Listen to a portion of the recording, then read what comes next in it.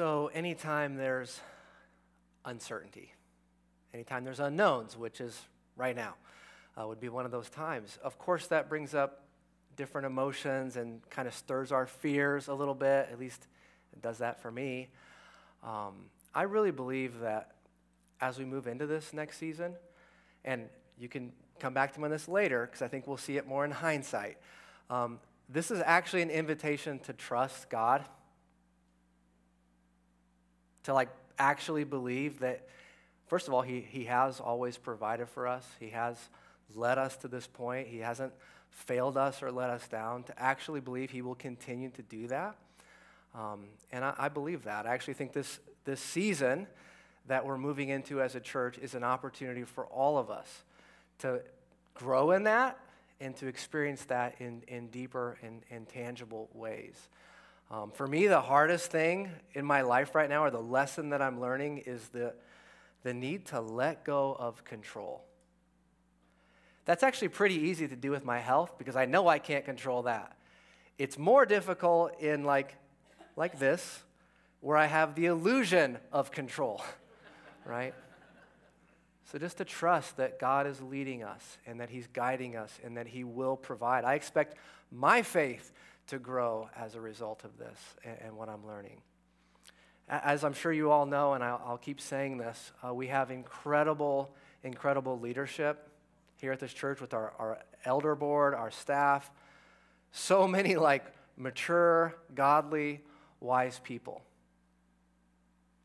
I also know that God is not surprised by any of this. You know who's not panicking? God. No, thank you, Evan. He saw this coming, and he's got us.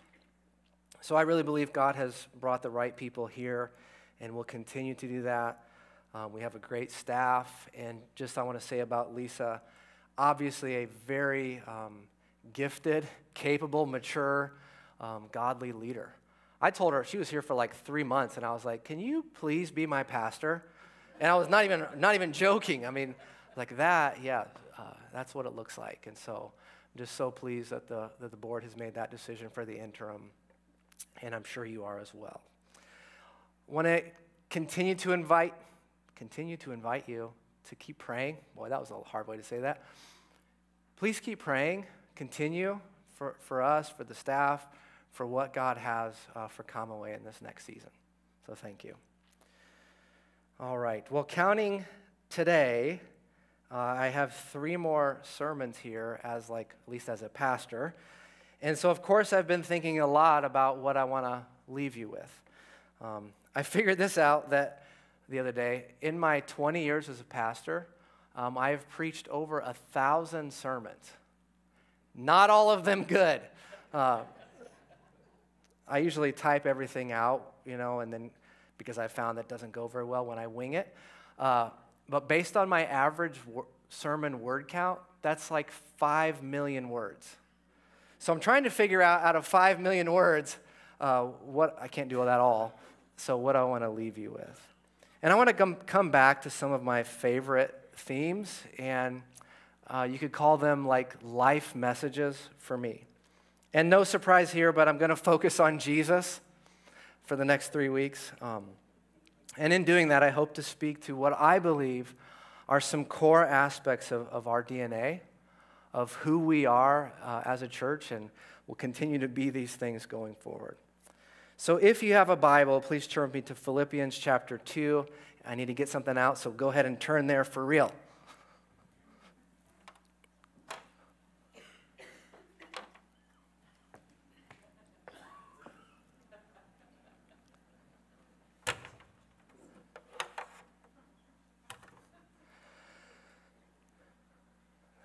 Not on the screen. That's okay. You can see it. Philippians is the Apostle Paul's letter to some believers living in a Roman colony called Philippi. And in the first century, as a Roman colony, that means that Philippi was very much a part of the broader Roman Empire. The good news about this passage is you can actually read it with no background or context whatsoever and very clearly get the main idea. But I think to really see how surprising Paul's message is here, how much like punch this would have had to the first century believers in Philippi receiving this letter and reading it out loud, you have to keep in mind just how the first century world worked. In this culture, in places like Philippi, in places like Rome, there was an invisible ladder. And this ladder had a top rung, or step in this case, where you wanted to be. And then there was the bottom, where most people happened to find themselves. And of course, everyone knew their place on the ladder. Every person you met, there were all kinds of social clues. There were like these status markers so that you could instantly know whether this other person was above you or below you on the ladder. And so knowing and defending your place was super important. By the way, if you didn't know where you ranked, guess what that meant? You were probably on the bottom. That's how that worked. So at the top of this ladder were obviously the most powerful people, the persuasive, the eloquent, the privileged, the elite, people born into the right families, the beautiful, the successful, the talented, people with the most social media followers. When people in the ancient world, when they thought of the elite, when they thought of the rulers and the kings and the leaders and the people at the very, very top, they thought of people like Alexander the Great. At the age of 20, Alexander succeeded his father. His name was Philip II. Here is the Greek Empire under Philip II. That's Alexander's father. Today, of course, that's modern Greece, and it includes a few countries to the north. So not bad as far as empires go. Philippi, the place where Paul sent this letter, is right there on that map. Philippi was named after King Philip II, Alexander's father. Question: do you think that the people who lived in Philippi were aware of that connection? Yes, of course. After King Philip II died, young Alexander took the throne of the Greek Empire. He was 20.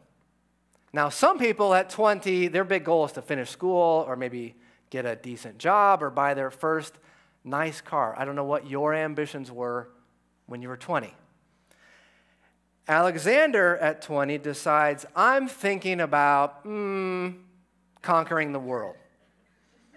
What my father did, that's nice. It was good for him and all that. But I want to do something much greater. And we have to scale this out to see. So here's the Greek Empire under Philip II, the same map I just showed you, just smaller. And overlaid on top of this, and including this, here's the Greek Empire by the time Alexander was done with his world takeover campaign. All of this by the time he was 33 years old. By the age of 33, he had succeeded to such an extent that it actually made sense within the thought for the time for him to be regarded not just as great, but divine as well. Hundreds of years later, around the time of Jesus, Augustus became ruler of the new empire of the day, the Roman Empire. People like Alexander and later Augustus climbed so high on this ladder, they got to the very, very top and found that there was no place left for them to go except demand people beneath them worship them as gods. I mean, they actually insisted that people call them terms like Lord, Savior, even King of Kings. There's an ancient document, the title translates, The Deeds of the Divine Augustus, and it has 35 of his kind of key accomplishments, military victories, public awards, gifts given to the city at his own expense, building projects, and on and on. Interestingly, Augustus wrote this about himself and then had copies distributed all around the empire. A handful of emperors after Augustus, a guy named Nero took power, and he ruled the Roman Empire during the time Paul is writing this letter to the Philippians. And Nero was infamous for lots of reasons. He made all of his decisions based on what was best for Nero. For starters, he murdered his own mother. Here's a painting of Nero, literally called "The Remorse of Emperor Nero After the Murder of His Mother." And you can see he is tore up about it. He just eliminated anyone in his life that he saw as a threat to his status and his rank.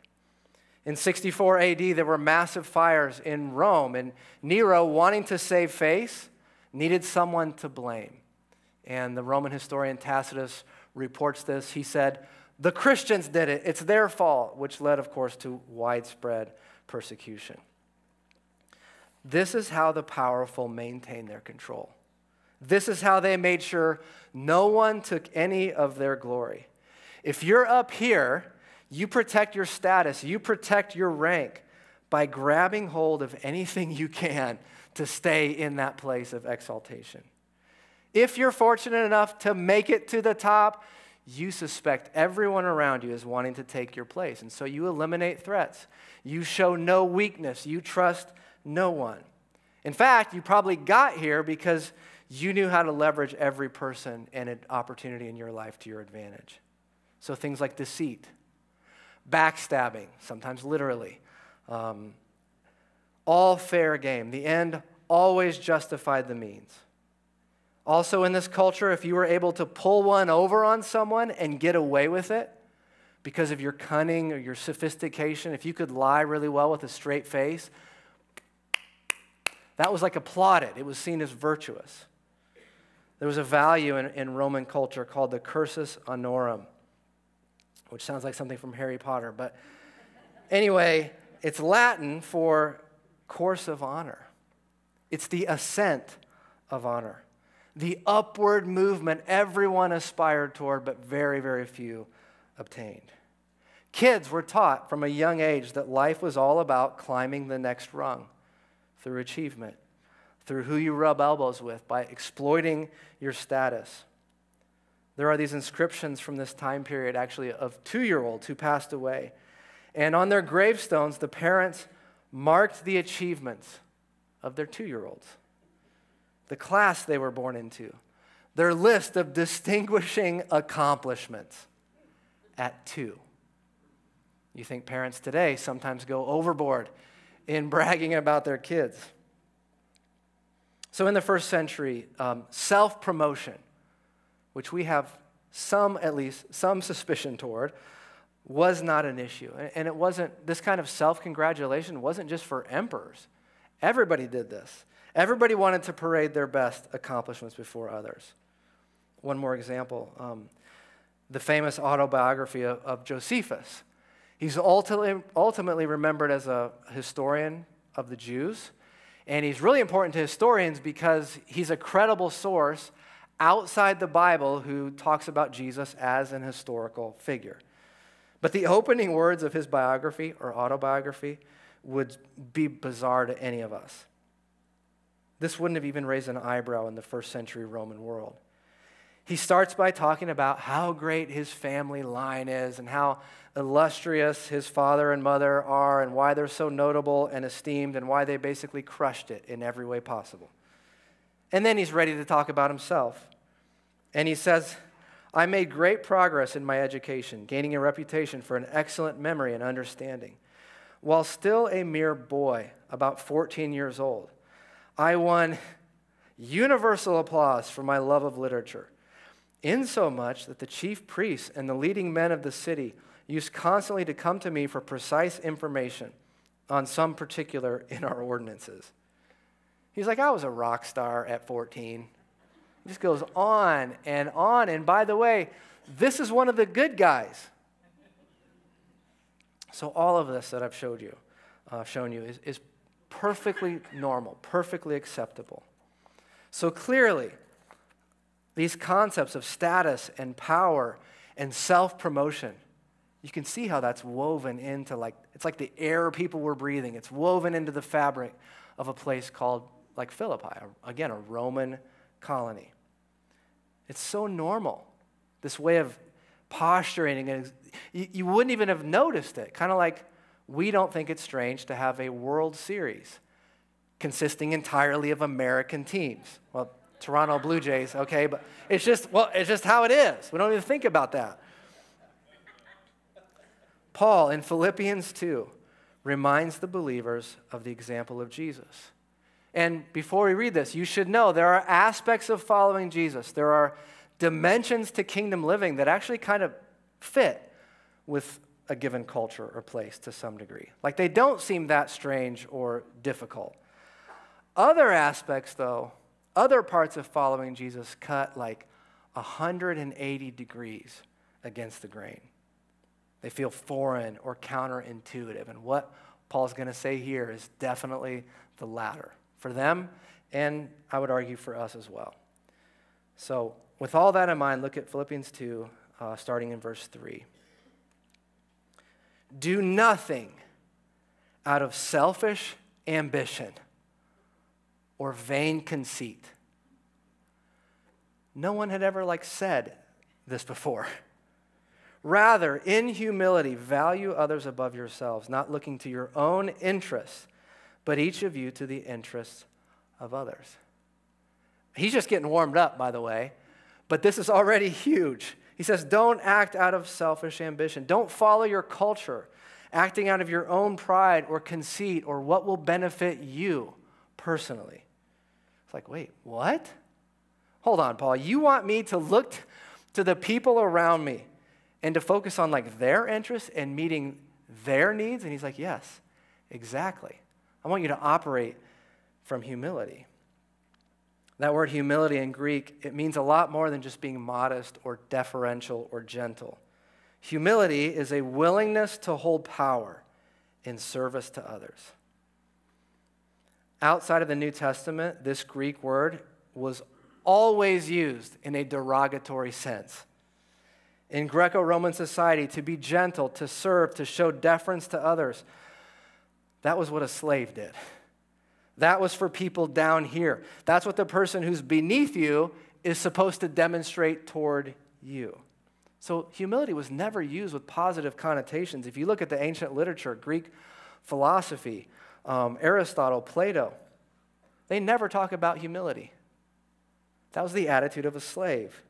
And yet, this word humility is used 270 times in the New Testament, almost always with positive connotations.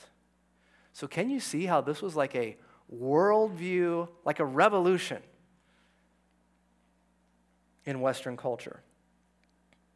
Today, of course, we take this 180-degree change for granted.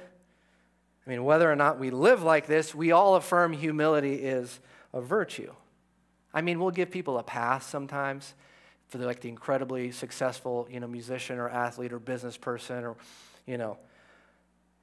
we'll accept some cockiness or bravado from them, like they're the best, I guess, so they can get a. But when someone in a position of power, when someone at the top demonstrates humility, we all recognize that is true greatness.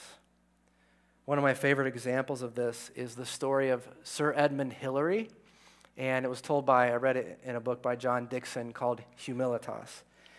In 1953, Sir Edmund Hillary conquered Mount Everest with his Sherpa friend and guide, Tenzing Norgay. And what they achieved together, especially for the kind of equipment that they had, it still stands as one of modern times all-time great physical feats. Sir Edmund Hillary was accordingly honored. Later in 1953, he was knighted. In 1985, he was made New Zealand's High Commissioner to India, Nepal, and Bangladesh. In 1995, he received the British realm's highest award, the Order of the Garter, membership of which is limited to just 24 individuals. But more important to Sir Edmund Hillary were his efforts to give back to the Nepalese, something of what they had given him. And so through his Himalayan Trust, founded in 1960, he built hospitals, airfields, schools. He's a great example of someone who, I'm going to forego status. He uses his own resources and influence for the good of others before himself. Well, on one of his many, many trips back to the Himalayas, he was spotted by a group of tourist climbers. And they begged for a photo because here's this icon, right? Sir Edmund Hillary. And he said, sure. And he wasn't climbing. He wasn't prepared for it. But they handed him an ice pick so that he would look the part, for the photo. And they set up for the picture. Well, as that was happening, another climber passed by this group, and not recognizing the man at the center, walked up to Sir Edmund Hillary and said, "Excuse me, sir, that is not how you hold an ice pick. Here, let me show you." And as the story goes, everyone stood around like, uh-oh, in amazed silence as Sir Edmund Hillary thanked the man, let him adjust the pick in his hand, and happily went on with the photograph. See, it really doesn't matter how experienced that other climber was. In some ways, that other guy's greatness was diminished by his intrusive presumption. But Sir Edmund Hillary's greatness, however, is somehow enhanced by this humility. So I think we all agree there's something inherently beautiful about humility when we see it. Paul challenges us in humility, put others above ourselves. So that's the goal. He's about to give, though, the reason. Like, what's the motivation that we have to do this counterintuitive, countercultural value? At this point, Paul shifts from the instructional thing he's doing, and this next part reads like a poem or a song. And we don't know if Paul wrote it or if he's borrowing this from like an earlier Christian, creed or hymn. Either way, there is a reason why this is one of the most towering, this next part, most stunning sections of Christology. That's truth about Christ and his accomplishment in the entire New Testament. Verse 5. In your relationships with one another, have the same mindset as Christ Jesus. Now, mindset, that word is the Greek word phronesis, and Paul brings it up a lot in Philippians. It's simply the attitude of your mind. It's your perspective, your outlook. Paul's saying, and when you know the background, you know why, I'm trying to get you to shift your entire perspective. Your outlook on this whole system and what you're trying to accomplish, it needs a complete overhaul. Then he launches into this hymn describing the mindset, the attitude of Jesus, who's the example that we are to follow. So Jesus, who, being in very nature God, did not consider equality with God something to be used to his own advantage. Maybe your translation says he didn't consider equality with God as something to be grasped. I think he did that on purpose. Jesus didn't regard his status as Son of God as something to use for his own gain. Rather, verse 7, he made himself nothing by taking the very nature of a servant, being made in human likeness. In other words, Jesus had some big-time leverage that he never once used for personal gain. He never once played the God card. He never went around going, "Hey, do you know who I am? Scoot over." He never cut to the front of the line, even though he outranked everyone by a long shot. He never leveraged that for his own sake. Instead, he took the nature of a servant. He set aside his rights and his privilege. He accepted his human limitations of time and space and knowledge even. He never once pushed the God button. Isn't that amazing? He chose to share in our frailty. His glory was hidden in his humanity. I think Paul's saying this. You all know about Alexander, and you know about Augustus, and you know about Nero and their claims to greatness. They go around constantly reminding everyone of where they are on the ladder. And Paul says, the people who think they're up here are actually nothing compared to true divinity. Nothing compared to what the true king looks like. Those guys, they're like a shadow of true greatness. Jesus is the reality. He shows us this whole system of ascent, this structure built on pride and selfishness and ego and personal gain. It's nothing but a hollow shell. Paul says it's a sham. He says when the true king of the universe shows up, he renounces what belongs to him, status, power, rank, glory, position, and purposefully moves all the way down the ladder to the very bottom. You know, it's one thing to say Jesus devoted his life to others, that he didn't seek personal gain, and all of that, of course, is true. Paul isn't quite finished yet. He goes on in verse 8. And being found in appearance as a man, he humbled himself by becoming obedient to death, even death on a cross.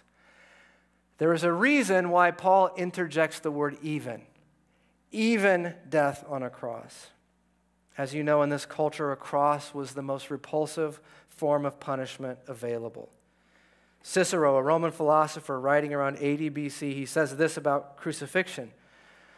Far be the very name of a cross, not only from the body, but even from the thought, the eyes, the ears of Roman citizens. As a Roman, you don't want to hear this word. You don't want to think about it. You certainly don't want to see it. Actually, some people believe that the word cross was like so offensive it was a swear word, that it got like beeped on TV. That the cross beep, sensors were a little bit off. You couldn't even say that word. In fact, Emperor Constantine, he publicly converted to Christianity in the 300s, in part, some suspect, to unite the empire. But Constantine thought that the cross was an embarrassment. The idea that Jesus would somehow allow that to happen to him did not make sense to him at all. C.S. Lewis makes a great observation that crucifixion did not become common in art until every person who had ever seen one died off. It was the ultimate in shame and humiliation. Paul is very careful to emphasize that when Jesus went to the cross, he humbled himself out of what? Obedience. In other words, it wasn't forced on him. He was not powerless in this moment. He went to the cross as a conscious choice to be obedient to God. Again, author John Dickson, using this example, clarifies what humility is. That means, number one, humility always presupposes one's dignity. That the one being humble acts from a height, so to speak, like our language of, the humble lowering themselves makes clear.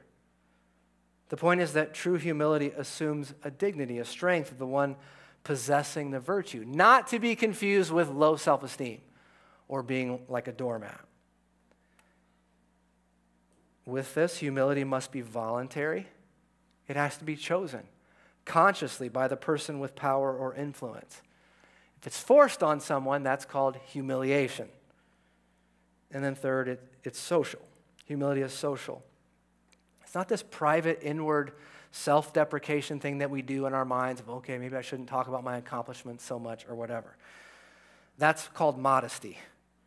Humility is actually much more than that. It's a redirection of our power, whether physical, intellectual, financial, relational influence, or whatever, for the sake of someone else. Verse 9, therefore God exalted him to the highest place and gave him the name that is above every name, that at the name of Jesus every knee should bow in heaven and on earth and under the earth, and every tongue acknowledge that Jesus Christ is Lord, to the glory of God the Father. Jesus pursued a course of complete status reversal. And as a result, God returned the favor, right? He vindicated his servant. God responds to Jesus by raising him up even higher than he was, if you could say that, before he humbled himself. If Jesus is the true Lord before whom one day every knee will bow and every tongue confess, it doesn't take a whole lot of imagination to figure out, what is Paul saying about people who think they're up here? To even whisper what Paul puts in writing, you can see why the Romans regarded him as a threat and ended up executing Paul. We worship. We give our lives to a God who descends. For Alexander, for Augustus, for Nero, the more power, the more authority, the more advantage they had, the more they used that to further their own like arc of greatness, we see the complete opposite in Jesus, working his way down the ladder, taking on our limitations, subjecting himself to the role of a suffering servant, submitting to even death on a cross. This God, wrapped in human flesh, who says the Son of Man did not come to be served, but to serve, to give his life as a ransom for many. We see a God with infinite power, infinite authority, who doesn't seek to take or demand. He seeks to serve and yield and lift up. This is the opposite of how our world works. Maybe in some ways this whole ladder system isn't as extreme for us as it was in Jesus' world. So maybe in some ways it's not as overt, but I would argue it is still alive and well. I mean, this is still the goal, right? I mean, yeah, I want to be thought of and considered to be humble by others while I keep climbing. That would be nice.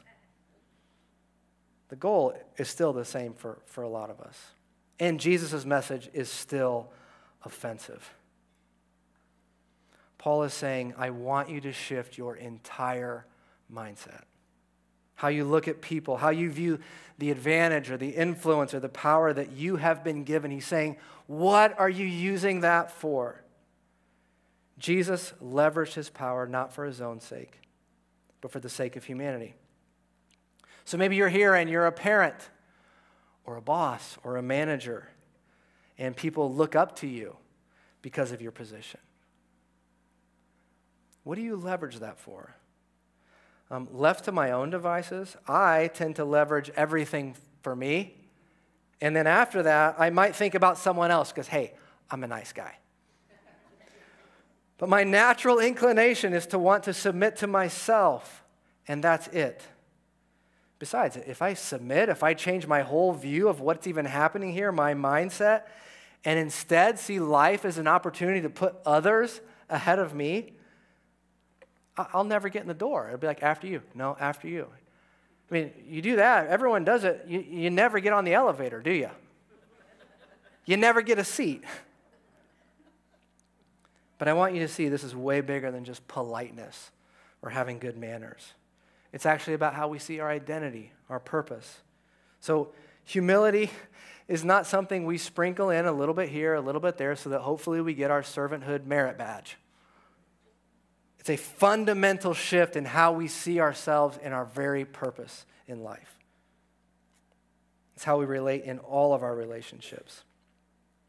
Quick side note here, I've just noticed as a culture, I'm not picking on this at all, I've just noticed that we're pretty focused on like, what are my gifts? What are my strengths? How am I wired? And there's all kinds of assessments and tests, and I have benefited a lot from those. It's been clarifying and helpful and all that. But kind of implied sometimes in that is the idea that you could just find your strengths and just live in that. And that if you could just find that spot, you would be perfectly positioned. And usually implied for like success. Here's what's strange though about that. As it turns out, nobody has the gift for doing laundry. Did you know that? Like, you know what? You know who you are? You're the laundry guy. The thing about being a servant is kind of obvious, but a servant can't go, I don't really do laundry. I'm more of like an idea guy. You don't get to say that. A servant says, Master, what do you want me to do today?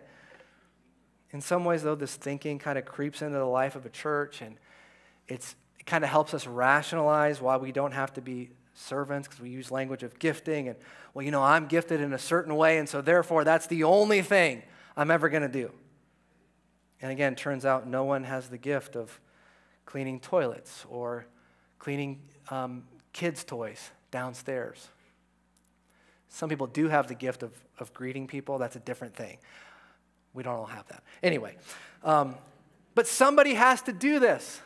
Somebody has to do these things, to be a servant for the sake of everyone. I have to be a servant. And yeah, we have gifts, but that assumes that you've already taken the posture of a servant, that you exist to give your life away. And then within that, yeah, you find passions and things that make you come alive and that you enjoy and all that. There's a place for that. Jesus inverts the ladder. He shows us that we need to be heading in the opposite direction from what we've been taught, that the way up is actually down. Not just because we're supposed to or ought to, but because that is what we're created to do. That's where life is found.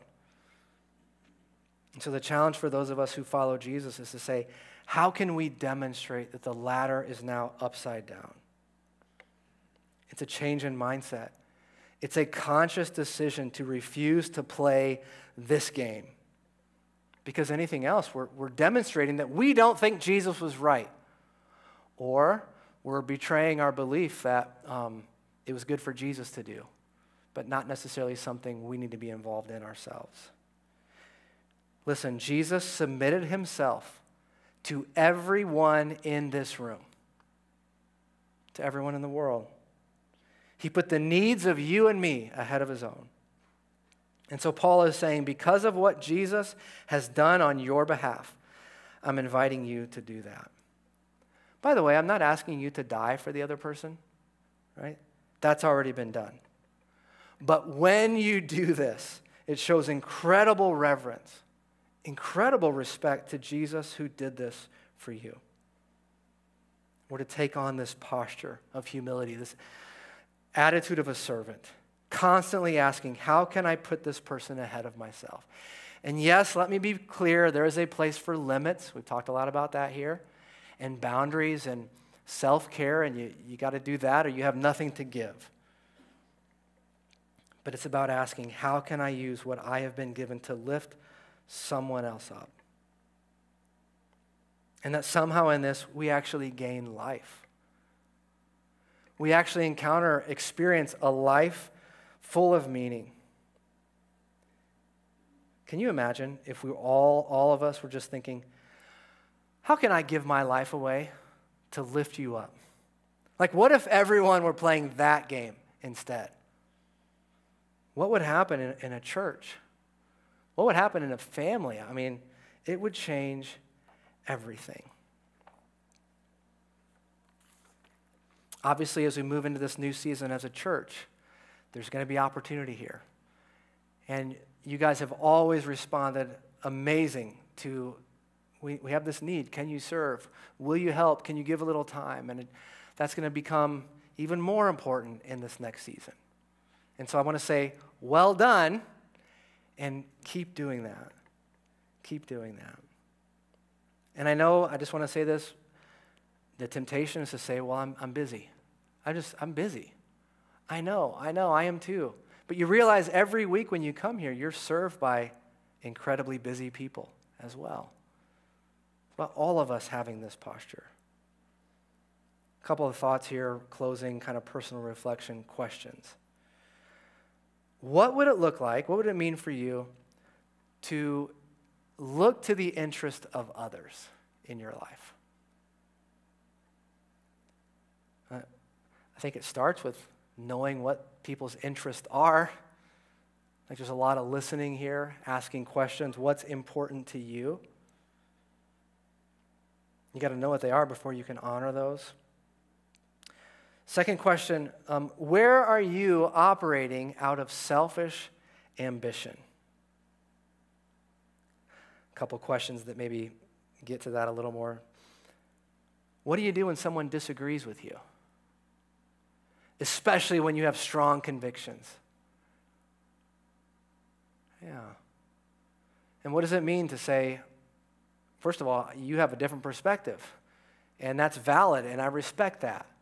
What does it mean to say, I apologize. I got out of line there. I'm sorry, I was wrong.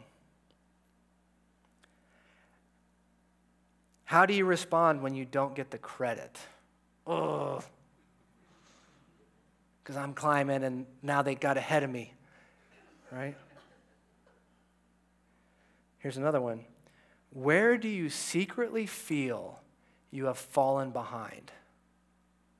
Many times the answer to that question reveals this is kind of your framework. That's why you use language of falling behind. Where do you compare yourself to others? It's usually related to this. Every time you put that other person first, your friend, your roommate, your spouse, even if they don't notice or appreciate it, God sees that. He sees it. Guess who you're honoring when you do that?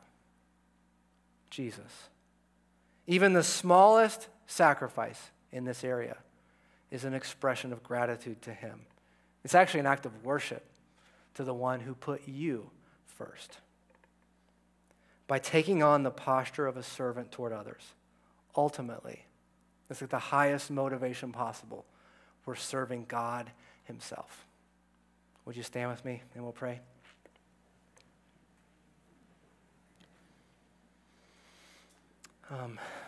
God, this is obviously so much easier to talk about than to actually do. We get in real life and we've got goals and we've got ambitions, and then we encounter, disagreement or obstacles, and it just is very difficult. And so, Lord, we pray for your grace. I pray for increased humility in all of our lives, a willingness to look to the interest of others, an ability to submit, to admit when we're wrong, to listen. Jesus, thank you for your example. You moved all the way down the ladder and then some. For me, for every person in this room, so that we could have life with you. So Jesus, help us as we follow you. You are our example. You are what inspires us and motivates us and moves us out. So help us to follow you well. And Lord, I pray that this week we would each have moments where we submit, we serve, and it's at home, it's at the office, it's at school, it's behind the scenes, and maybe no one notices and we get zero credit. Help us to remember in that moment we're ultimately serving and honoring you. May you receive that as an act of worship.